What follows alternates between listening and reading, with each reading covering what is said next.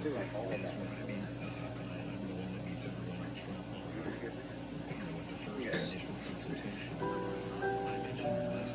9, number 9, number 9, number 9, number 9, number 9, number 9, number 9, number 9, number 9, number 9, number 9, number 9, Number 9. This is episode number 9. I was one off after I did my last episode week. I published it, and I checked on all the old episodes from this season. I went from 5 to 7, so I skipped number 6. So I was always one off after that. So this is actually episode number 9. Number 9. You're listening to the Chairland Chronicles. We'll be right back.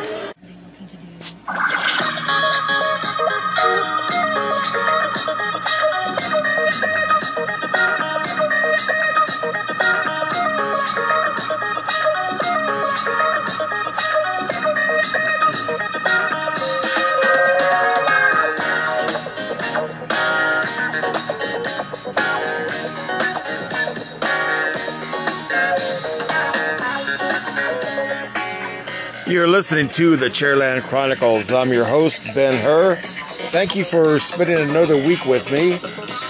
If you enjoyed that little tease of an intro, that was Revolution number 9 by the Beatles. And it's a very annoying song, even for me who is a Beatle fanatic. But I had to use that to open up this episode, which is actually number 9. I tried to pass off last week's as number 9, but when in all reality it was number 8. This is actually number 9 coming up here, season 2, episode 9, and I'm getting better at this. I really, really am, because I'm enjoying doing this. I'm good at, I have a gift of gab. I don't know what it is. I just like talking. And the thing is, I don't like talking about myself. I'm talking about what goes on in my life, which is a lot different. Speaking of which, what we're going to delve into this week, oh my God, you're going to love this. Well, first and foremost, on this past Friday was actually Friday the 13th all over again. It was nothing but bad news. I got bad news from the clinic. I got bad news from my dietitian. I just got all sorts of bad news. Now, if it wasn't for bad luck, I'd have no luck at all, as they say. But we'll get into that a little bit more here, because it's really irritating the living hell out of me. And the only thing I can do about it is talk about it. If you're in this boat, or if you know somebody that's on dialysis, maybe I can help save them a step. So just follow along with me, and we'll go from there. You're listening to the Chairland Chronicles. I'm not dead yet. I'm your host, Ben Hur. Stick around. We'll be right back with more show.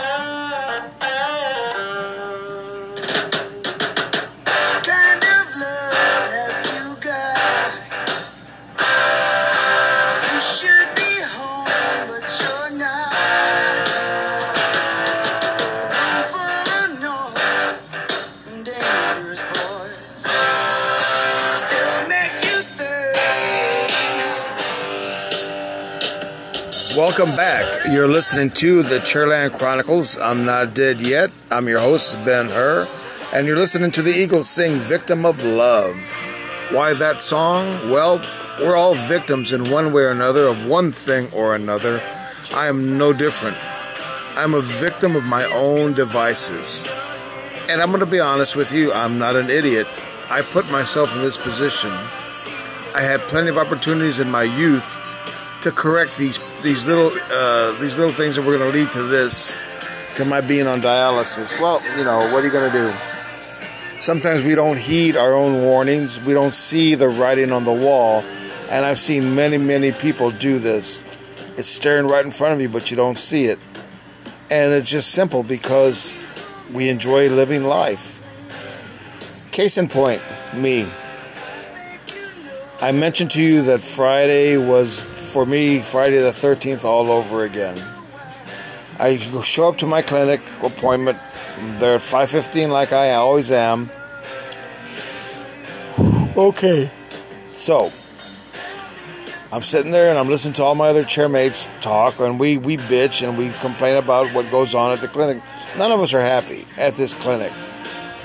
Simply because it's all, and when I listen to the lamentations that everybody has, it's all the same thing.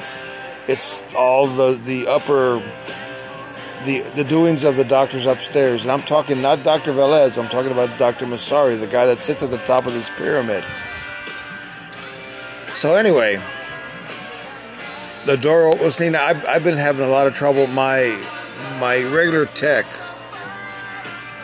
left. She was a floater, and they told me that she probably wasn't going to come. At some point, she wasn't going to come back. Fine, I can accept that. But I found out something later on which really disturbed me, really bothered me. But we'll get into that a little bit later. Right now, I'm bouncing from tech to tech. And they kept trying to stick me with a tech that infiltrated me and gave me pain. And I don't want to be with a person that's going to cause me pain. So I complained. I didn't show up for a treatment. Yeah, and it costs me. Yes, it does. So I spoke with the FA, and she said she was going to switch me techs. So I went in on Wednesday, and Angie, she's a new old girl. She's been there before, but she left. She came back, and I had her on Wednesday, and everything went fine. She stuck me, no problem. I did my 3 hours, 45 minutes, and I left. Everything was fine. Friday, I come in, and there's a new girl named Elizabeth who calls my name. And I'm already nervous because I don't know her. They told me that it was supposed to be Turquoise, who knows me. I'm familiar with, and she knows my arm. So I go to the back and I wash up. I weigh in. I wash my access. I take my bathroom break. Then I go out to my chair. Now, I have to tell you about this. For the past 2 years, I've been in pretty much the same spot on the west end of the building. But since they switched me techs, now I'm on the other side. I'm on the east side of the building. Unfamiliar territory, so it's all very strange to me. Even the faces are different because it's people that I see in the waiting room, but they're usually on the other side of the building when I go in on my side. So it's a little weird. So now, Elizabeth starts to prep my arm, and I said, "Where's Turquoise?" And I saw Turquoise working on somebody else, and she goes, "I got you." I said, "Okay." Then I hear Turquoise, "You got this? You got that?" And she goes, "Yes." And I looked into Elizabeth's eyes, and I could see she was scared. They told her about me. And I looked at her and said, "Elizabeth, take a deep breath. I will be the worst part of your day. If we can get through this, we'll be fine. But I will be the worst part of your day. The rest of the day will be gravy. If we can get through this." She sticks my bottom needle. No problem. She sticks a top one. She's not comfortable with the way it works, so she saws it back and forth, trying to find that sweet spot. So she's content with what she's got. She flushes the line, and it flushes fine. I don't feel it. So, right before she stuck me, I told her, I said, "Elizabeth, are you nervous?" She goes, "Yes." I said, "Don't be." I said, "Listen to me. I know what I'm telling you.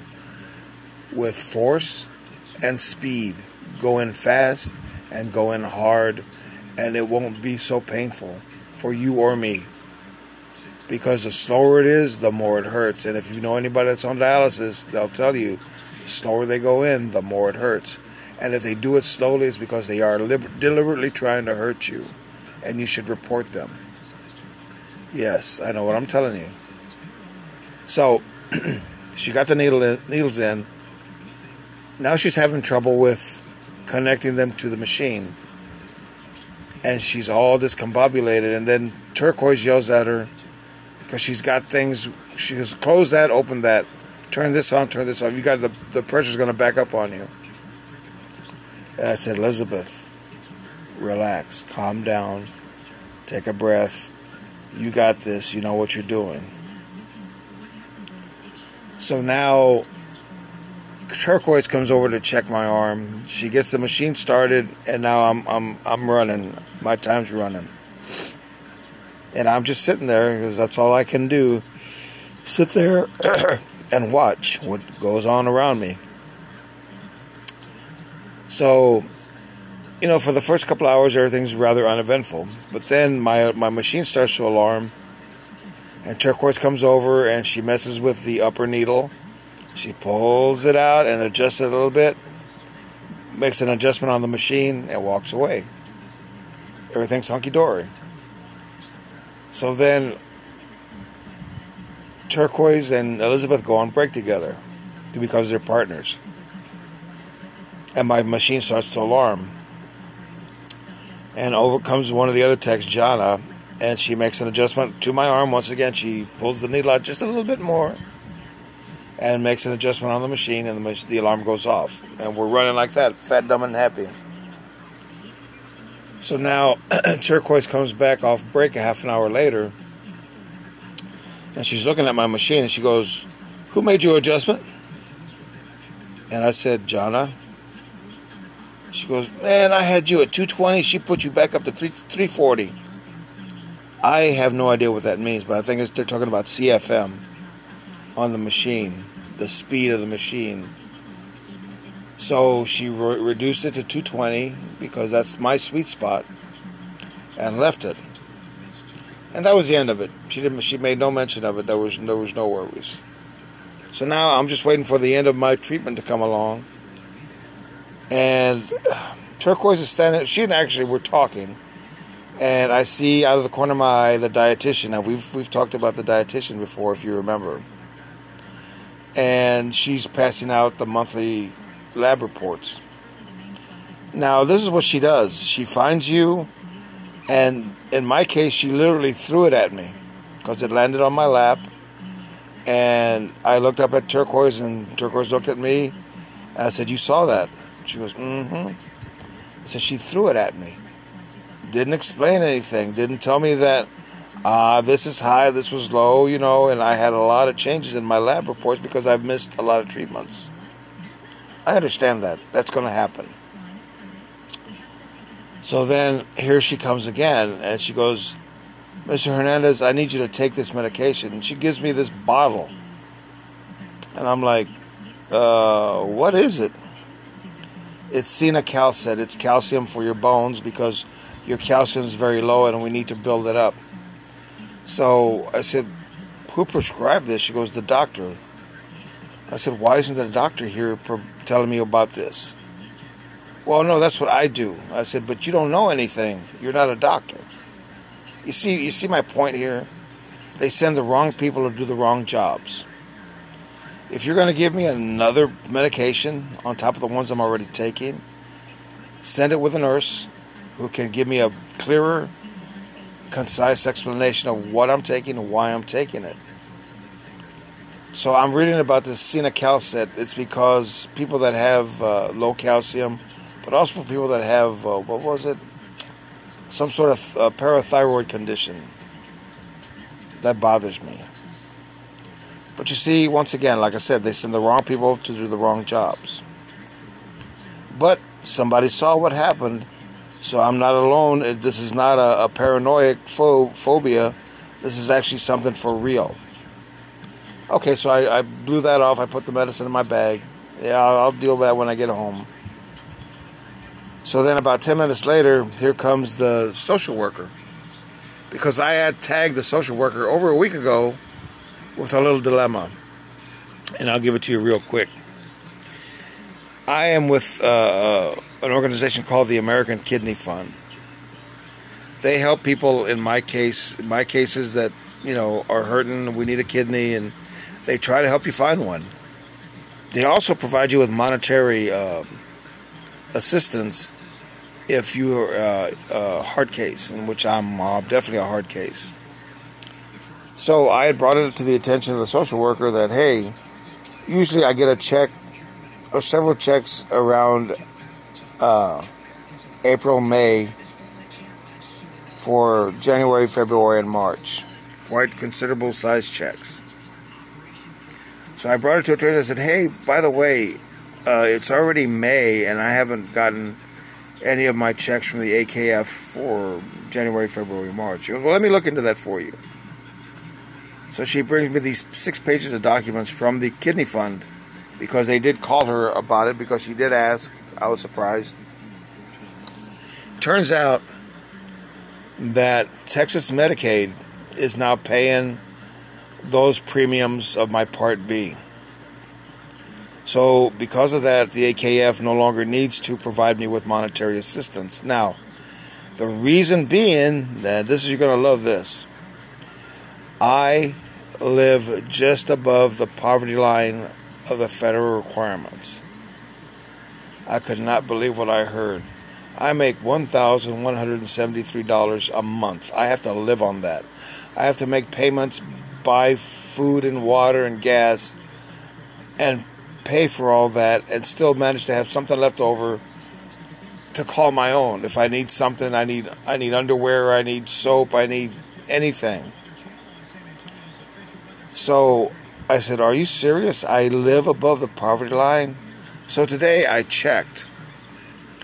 According to the federal government, the poverty line is $13,590.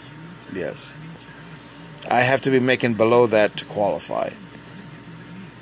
Now, because of a cost of living raise, my Social Security payments went up about 3-4 months ago, January, as a matter of fact, to $1,173 a month.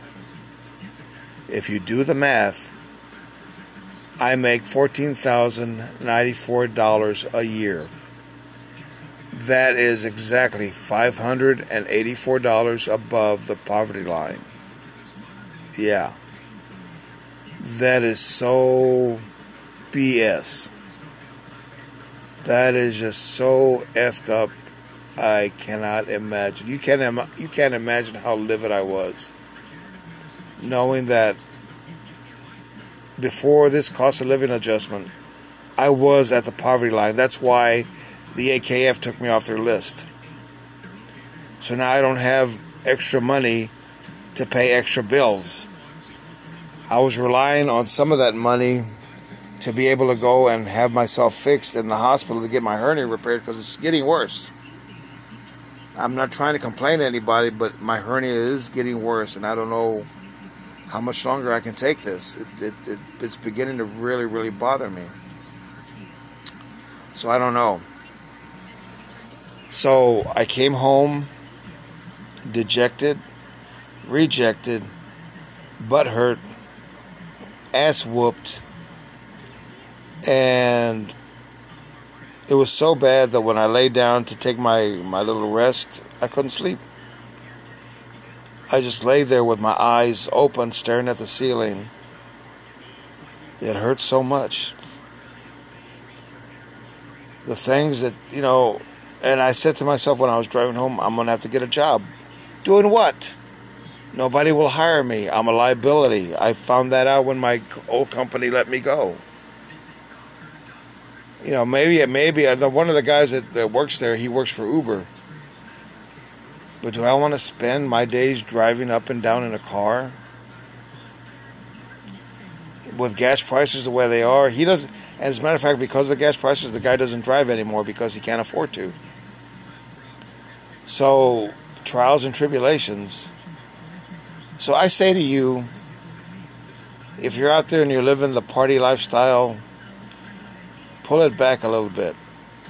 Ease up on your drinking, ease up on your drug use, ease up on the smoking, maybe quit smoking altogether. Because if you're doing the sugary snacks, if you're drinking the sugary drinks, you may have diabetes in your future. And if you get diabetes in your future, that comes with kidney disease and maybe even dialysis. So I'm just a warning. It's just a warning. You don't have to heed anything I say. All right, we'll wrap this block up. You're listening to the Chairland Chronicles. I'm not dead yet. I'm your host, Ben Hur. Stick around. We'll be right back.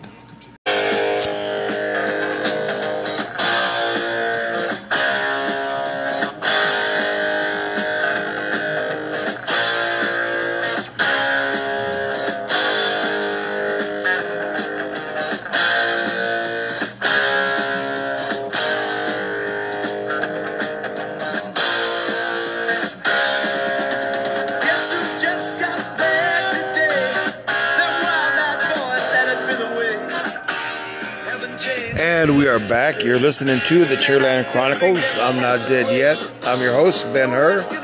Thank you for sticking around. Well, we're going to lighten it up a bit with this block. Got a little bit too heavy about what was going on with my clinic, but this is going to go back to my days in the Navy. You're listening to Thin Lizzy's The Boys Are Back in Town, because this song mentions a little place called Dino's. When I was in the Navy, when I was aboard the USS Sandlance, a fast attack, a hunter killer ship, there were two buddies that I had. Actually, I had a lot of buddies, but there were two guys that I hung around with the most. That was Ron Bernard, he was a radioman, and another sonarman by the name of Mike Evans. When we were in Europe, we went to London, partied there for a while, went to Scotland, met our ship back down in Portsmouth, England, and then went on back and finished our northern run. But anyway, we had a place in Charleston. It was our little home away from home, and it was a little bar and grill called Dino's. We were the boys, and we went out to sea, and we came back. The boys were back.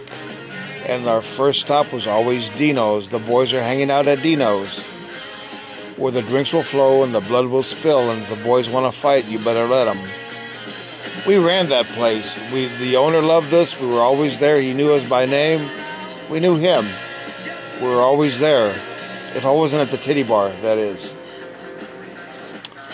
But we were always at Dino's Bar and Grill, having a good time, drinking, carousing, doing what submarine sailors did. And that's what we did, a lot of it. And just like the song says, Friday nights dressed to kill, down at Dino's Bar and Grill. So we spent our times there. When we weren't there, we were on the boat at sea. And we had a good time at Dino's. By the time you know it, most of our shipmates were hanging out with us at Dino's. So it was always very common to see Sandlance people there. Very few of the other boats went there. I don't know if they were afraid of us. I have to be honest with you. I think one of the things that I love the most about being a submariner, we were the pirates of the ocean at that time. In 1980, we were pirates. We lived, we acted like pirates. We were separate from the Navy. We were above the Navy. We were the elite of the Navy next to the SEALs. I mean, when the SEALs came on board, they were afraid of us as much as we were afraid of them. But every time we came back to port, you could find me or Ron or Mike at Dino's. I remember our last night together. It was right before we all got out. Actually, me and Mike were getting out at the same time. Ron was going to get transferred because Ron was getting tired of submarine duty. But actually, it all worked out for him. So, we're down at Dino's. Yep. And we are proceeding to get completely all sorts of, all points of the compass drunk. You know what I mean? And Mike liked to dance on top of the tables. So Mike got up and he started dancing on the table. one thing Mike forgot was that there was a ceiling fan right above him. So Mike stood up because I forget what the song was, but it was a song that required him to stand straight up. And when he did, one of the propellers from the, I guess it's a propeller, or one of the fan blades, clocked him in the back of the head, knocked him over, gave us all of us a pretty good fright because we thought he was dead. No, he ended up with this big knot on the back of his head, but he survived. But that was our last night at Dino's, and then the very next day, Mike and I would report to separations, and Mike would continue on his way, and I would go on my way. Bernie stayed with the ship because he wouldn't leave for at least another 6 months. Now, what happened to Bernie? He just got fed up with sea duty. He had a new wife, new babies, and he wanted to spend time with his family. I can't say that I blame him. It's a natural pull to be domestic. So he got himself busted out of submarine duty. That is one of the biggest things to do, or not to do, is to get yourself busted out of the service, because you'll never get back in. But it worked out for Bernie. He got transferred to a shore duty station in England, which he loved. He loved England when we were there. He moved the wife and family over there. He got promoted to first class. When you do the wrong thing, for certain people it just works out in the right way. It wouldn't happen like that for me. But you know what? Since we're on the subject, and we're talking about the boys of Dino's, I have something that I need to get off my chest. There was a girl in my life back then. Her name was Lori Madore from Bath, Maine. She's a beautiful girl. I love that girl. But I screwed up. Do you ever... Well, if you're a young person, you really don't see it. But when you get to my age, you kind of look back at your life and you see the mistakes that you made. And one jumps out at you as the one moment of your life which would have made a big difference. Which your life would have turned out the way that it did now.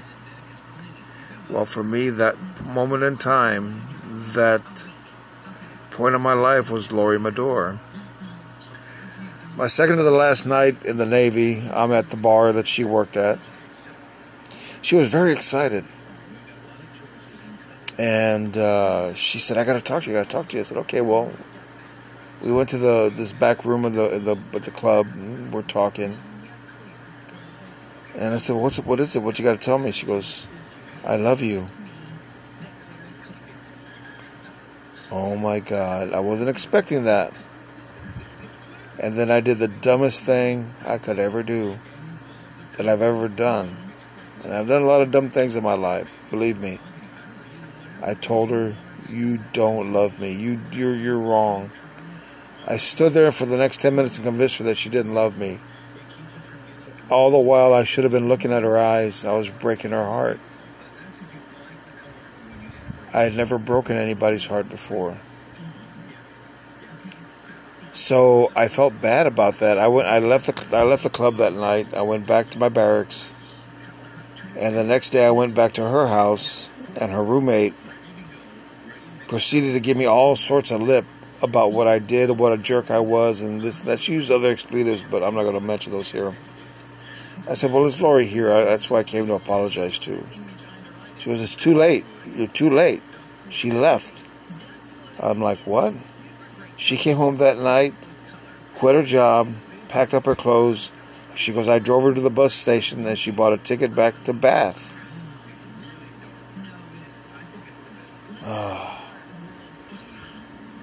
If I had not been such a jackass, if I had just accepted what she had said, I know now what I would have done. I would have married that girl.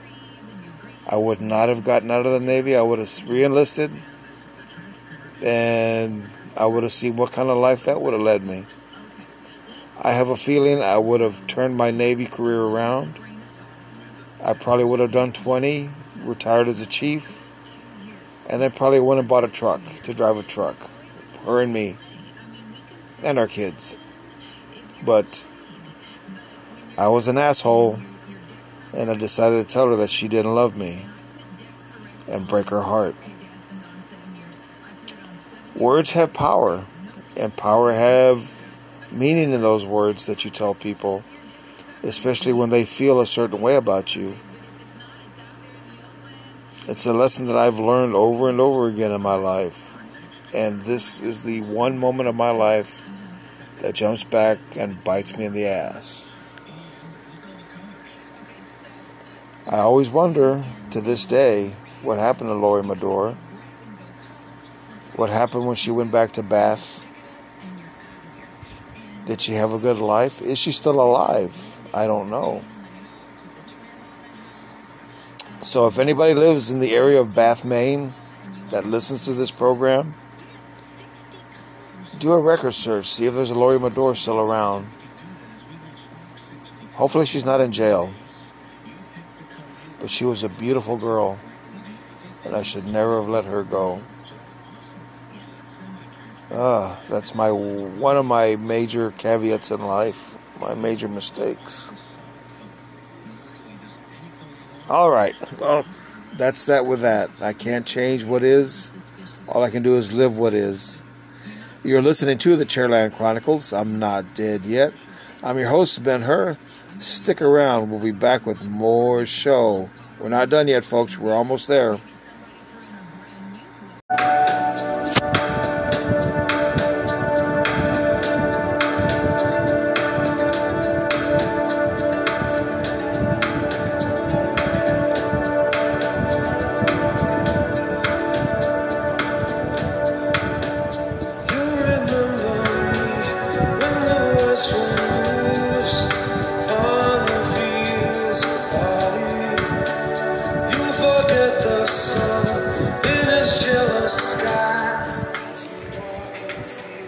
You're listening to the Chairland Chronicles. I'm not dead yet. I'm your host, Ben Hur. Thank you for coming back. This segment is going to be very, very heavy.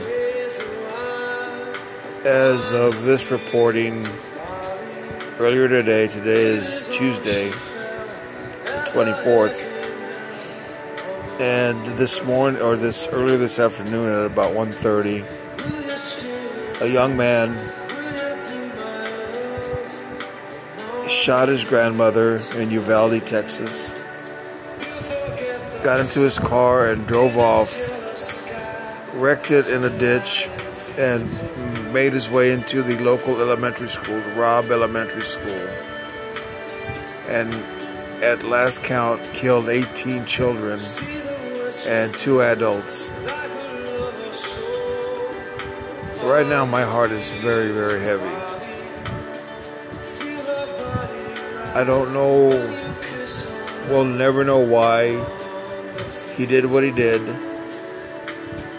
And I've heard people refer to it as evil acts and mental illness and politics failing. I don't know any of that. I don't know if any of that is true. What I do know is that there are going to be 20 funerals in the city of Uvalde, Texas. Their population is only 15,000. It's a small town. And for this to happen in an elementary school, my God, the children weren't even 10. And there's 18 of them dead. My soul hurts. It feels like I've been punched in my soul. I think we all feel like that. Was it an evil act? I don't know. I wasn't in that kid's head. He was 18 years old. His name was Salvador Ramos. And I don't know if he was a troubled youth But we know the trouble started with him and his grandmother. Whatever that was, that argument was, we'll never know because he killed her. Then he went and he shot a lot of kids. And then he got into a gun battle with the local authorities, and they ended up shooting him, killing him. Now, I just watched two pundits on television argue back and forth about gun control and politics and whatnot that had nothing to do with the shooting. And I've heard over and over again by several different people who are commenting on this event refer to the kid, Salvador, the shooter, as evil. You have to be an evil person to shoot a kid. Well, maybe he was so angry that he just didn't see children. He saw targets. I don't know. Once again, everybody's trying to answer questions that there are no answers to because the people that do know are gone. They're dead. Well, I guess what this boils down to, and I have my own theories on all this. They're talking about more. Well, they're going to throw more money at this. They think money can solve all of our problems. Well, and sometimes it can, sometimes it can't. But now they're talking about further lockdown of the schools. Our schools are already turning into prisons. And now you want to lock it down. You want to put teachers with guns on the campus. It's the way, excuse me. It's what I explained to my mom earlier when we were discussing this, is that if I want to get access to a school, I'm getting in one way or another. There is one thing about security, that there is no security. With a little faith and a little gumption, you can get past anything. And if you're armed,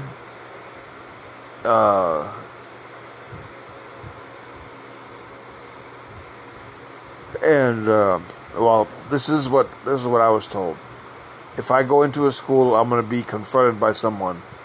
And if I'm armed, that's going to be my first target. Whether it be an adult, a child, or whoever. If you're going to try to stop me, I'm going to put a stop to you. If I go into a school armed with a gun, you're going to have to take a gun and you're going to have to kill me. So, if you want to get on, you will get on. That goes without saying. But when people talk about evil, I don't know that it is an evil act or not, because we are all the children of Cain. When people stop and think about all the old stories of the Bible, there's one story that we all know as children, and that's the story of Cain and Abel. Cain slew his brother Abel and tried to hide the body from God, but God saw that Abel was dead and that Cain had done it. And Cain was banished, and Cain was given a mark so that we would all know what he did, what his crime was. But the little known fact is that we are all the children of Cain. Yeah, we came from Adam and Eve, but they in turn begat Cain and Abel. And since Abel was slain, we are all the children of Cain. We carry that mark, that evil, so to speak, inside us. Good or bad, it's there. And sometimes in certain people, it bubbles to the surface. And then we have what we have in Uvalde, or Sandy Hook, or Parkland, or what was the other one? The main one that everybody, oh my goodness. can't remember the name of the first school where this happened. And everybody asks the same question. What is going to happen? I watched the president pretty much berate the evil. Once again, there's that term. The evil lurks in all hearts. Some of us know how to keep it down. Some of us have a hard time keeping it down. I don't know what to tell you, people. This is a very sad chapter in our collective life. All I know is they're going to bury a lot of young people that will never have the opportunity to become a doctor, a lawyer, a politician, a father, a mother. Their dreams stop today. And not to mention the other children in that school that saw that were witness to that will carry that scar upon their souls for the rest of their lives. They're going to be in counseling for a long, long time. Many of them will anyway. Along with their families. Because there's 18 families that had lost somebody today. And they're not pleased. They're very sad right now. All I can ask for you to do at the end of the segment, close your eyes and say a prayer to whatever God you believe in, Allah, Jehovah, Buddha, I don't care who. Say a prayer for those families and those children that were lost. Pray also that our elected officials find a better way to protect our children in schools without making them prisons. And then say a prayer for the rest of us, that we may get past this, that we may heal our minds and our souls, and that we will continue on. We will be better people, hopefully. Better people, better fathers, better mothers. Okay. At this time, please join me in a small prayer for those lives that were lost today and their families, their fathers, their mothers, their grandparents. I'll give you that time right now.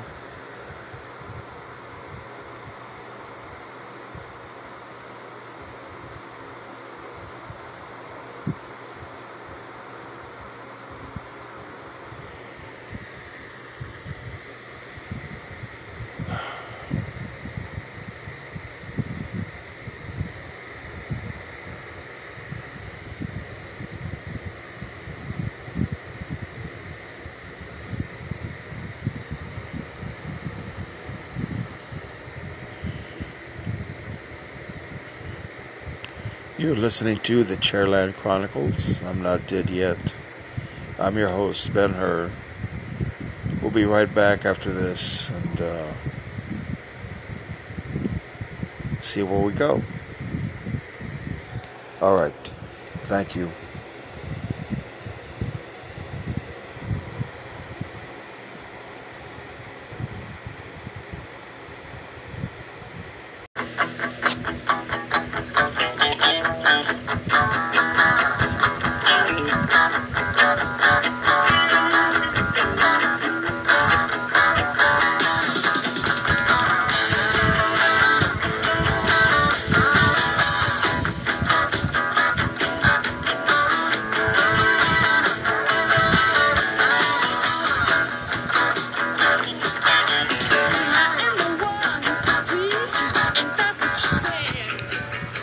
And you're listening to the Chairland Chronicles. I'm not dead yet. I'm your host, Ben Hur.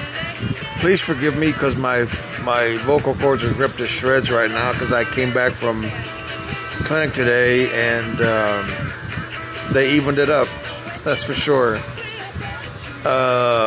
They took off Oh my God, I missed 2 treatments, so you pay for it in the end.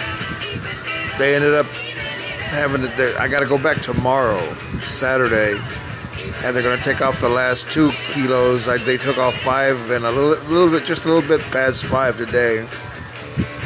But I am feeling it. Everything hurts, everything aches. My vocal cords are in shreds, and I feel better, I have to admit, because this morning I couldn't breathe, I couldn't walk.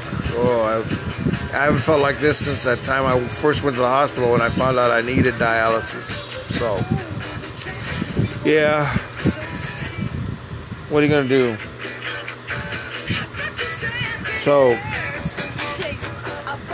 I guess the lesson here is make your treatments. Don't skip them, don't miss them. Otherwise, they will even it up for sure. So I guess what I really want to talk about is that how sick you can get with this disease. I was so sick last night. I thought I was actually coming down with something else, but it was just, in fact, just too much fluid in my system. The reason I couldn't breathe, because a lot of the people in the clinic, their fluid builds up around their legs. That's why they have the very large ankles and calves, what they call edema. It seems in my body, it likes to hold the fluid around my lungs, which means they squeeze my lungs and I can't breathe. This morning, just to walk from the car to the clinic almost killed me. And I told the technician, I said, I can't breathe. So he's a new guy, so he went to the nurse and said, what do I do? They go, put him on oxygen. So he brought the little oxygen machine, hooked me up to it, and for the first 3 hours, I had a hard time breathing. But then, as they started taking off fluid, and everything doing its job, the breathing became less labored and much easier. Although when they took me off the O2 and I'm walking back to the car, I'm like, I was gasping for air, but then my lungs started to settle down. And actually right now I feel pretty good. I'm just really, really sore in my calves. The back of my thighs are just sore. Sorry, almost as if I've been running a marathon. Yeah, it's rough. I had to tell him the last 10 minutes to turn me off because I was starting to cramp up. Now, most people will cramp up in their legs. I used to. Now I will cramp up on my sides and my back. Oh, that's a whole lot of fun. As we say in Spanish, los calambres. So, the guy next to me, you know what? It seems, Wednesday, many of us missed our treatments because they ruptured a water pipe. So the first shift didn't take off as planned, and a lot of us missed our treatment that day, Wednesday. And so they either had to reschedule for today, or you went to a different clinic. And now I have a thing about going to a different clinic because I hear bad things about other clinics in San Antonio, and I'm talking about within the U.S. Renal community. So I just kind of try to stick with mine and wish for the best. Sorry, I keep yawning. Yeah, that's what it is. So I'm gonna crank this one out and try to put this episode out because I'm really running behind. I should have had this out this morning, but I didn't record this yesterday because I didn't know this was going to happen. I didn't know I was going to be lying in bed. This actually started about, I want to say about 1 o'clock this morning. I'm laying on my back, flat on my back in bed, and hold on.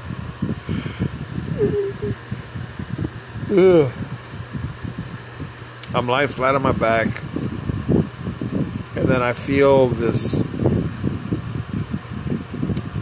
like this steel hand is gripping my lower part of my spine and just squeezing. And I couldn't move, and I was like, oh my God, this is not fun.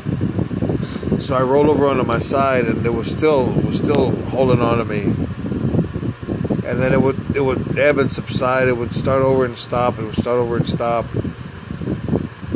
But I wasn't feeling good. So then when 3:30 rolled around, I got up to get ready to come to clinic. And I had a hard time getting up out of bed. My back was just aching. I couldn't get breath. So it took me 10 minutes to put on my underwear. 10 minutes to put one leg in a hole and another leg in a hole and put my underwear on. But that's on me. I'm the one that decided not to go. You know, I get angry because I'm sitting out there in the waiting room for 45 minutes while everybody else gets called in. It always seems that my section is a section that doesn't have a tech, or they don't know who the tech is, or they got to call one in. So I just get angry, and so I'll just get up and I'll leave. And I know the risk I'm running. You don't have to tell me. I mean, believe me, after today, I know what the trials and tribulations are. So now I told myself today that I'm not going to let this happen again. I'm going to meet all my treatments and see how that goes. But I got a feeling I'll forget about this promise that I made, and something will happen, and I'll get up and I'll leave, and the next treatment day, a pipe will bust, and I'll be back in the same boat. What are you going to do? You know, you make decisions, and there are consequences and repercussions to everything that you do in life. So, since I'm on talking about consequences and repercussions, I'm seeing, and I'm reading all the posts that I've gotten to my posts about my stance on the gun control and what happened in Uvalde. Now, here's the thing that nobody's considered, because everything I've seen, everybody's pointing towards Army teachers hiring more SROs in the school, the school resource officer. Okay, that's all well and good. But there's a problem here that we haven't noticed, or maybe we have. We just don't want it. We just keep overlooking it, and that's a human factor.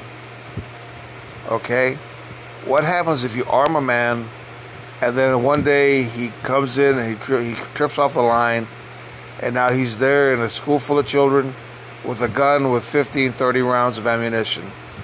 Kids are going to die. Or the teacher that you give a gun to, and she trips off the line one day. Children, you're going to have this all over again. I'm not saying that it will happen. You hope that it won't, but it's going to. You know what? Here's the thing. You can ban guns. Ask the state of New York. They've outlawed guns. And guess what? Only outlaws have guns. The bad guys have the guns, and the honest, good, hardworking people who have a gun get arrested and go to jail. Because the criminals have good lawyers that they pay good money to, and they get them off and out of jail, and they were carrying a gun. So, yeah, you don't believe me? Look at the law in California. No one is allowed to own or possess a handgun in the state of New York except law enforcement. And when are you going to find a cop in New York?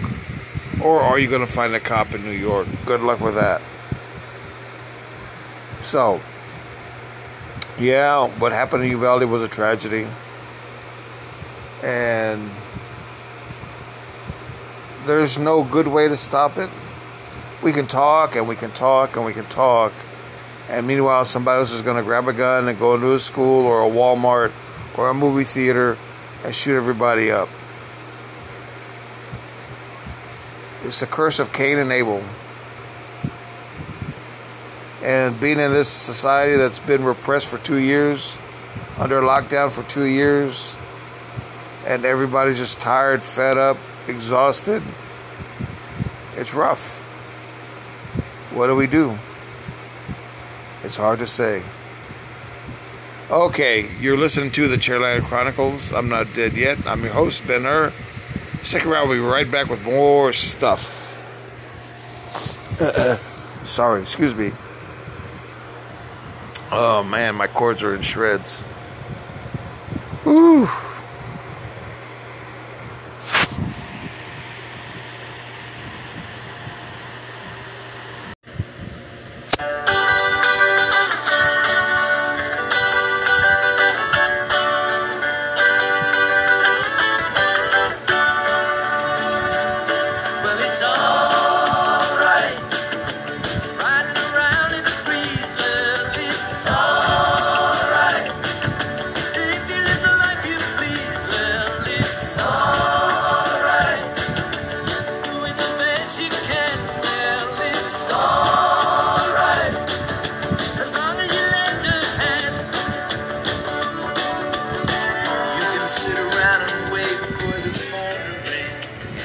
And we're back. You're listening to the Chairland Chronicles. I'm not dead yet. I'm your host, Ben Hur. And when you hear the Traveling Wilburys end of the line, you know we've come to the end of this show. So we've discussed a lot of things. We've talked about a lot of things going on with me, going on with you, going on with us. How do you feel? Get back with me and let me know. You can get a hold of me at Twitter. I am at Ben Hur at TCCINDY. Drop me a tweet. Let me know what you think or what you'd like to listen to, what you'd like to talk about.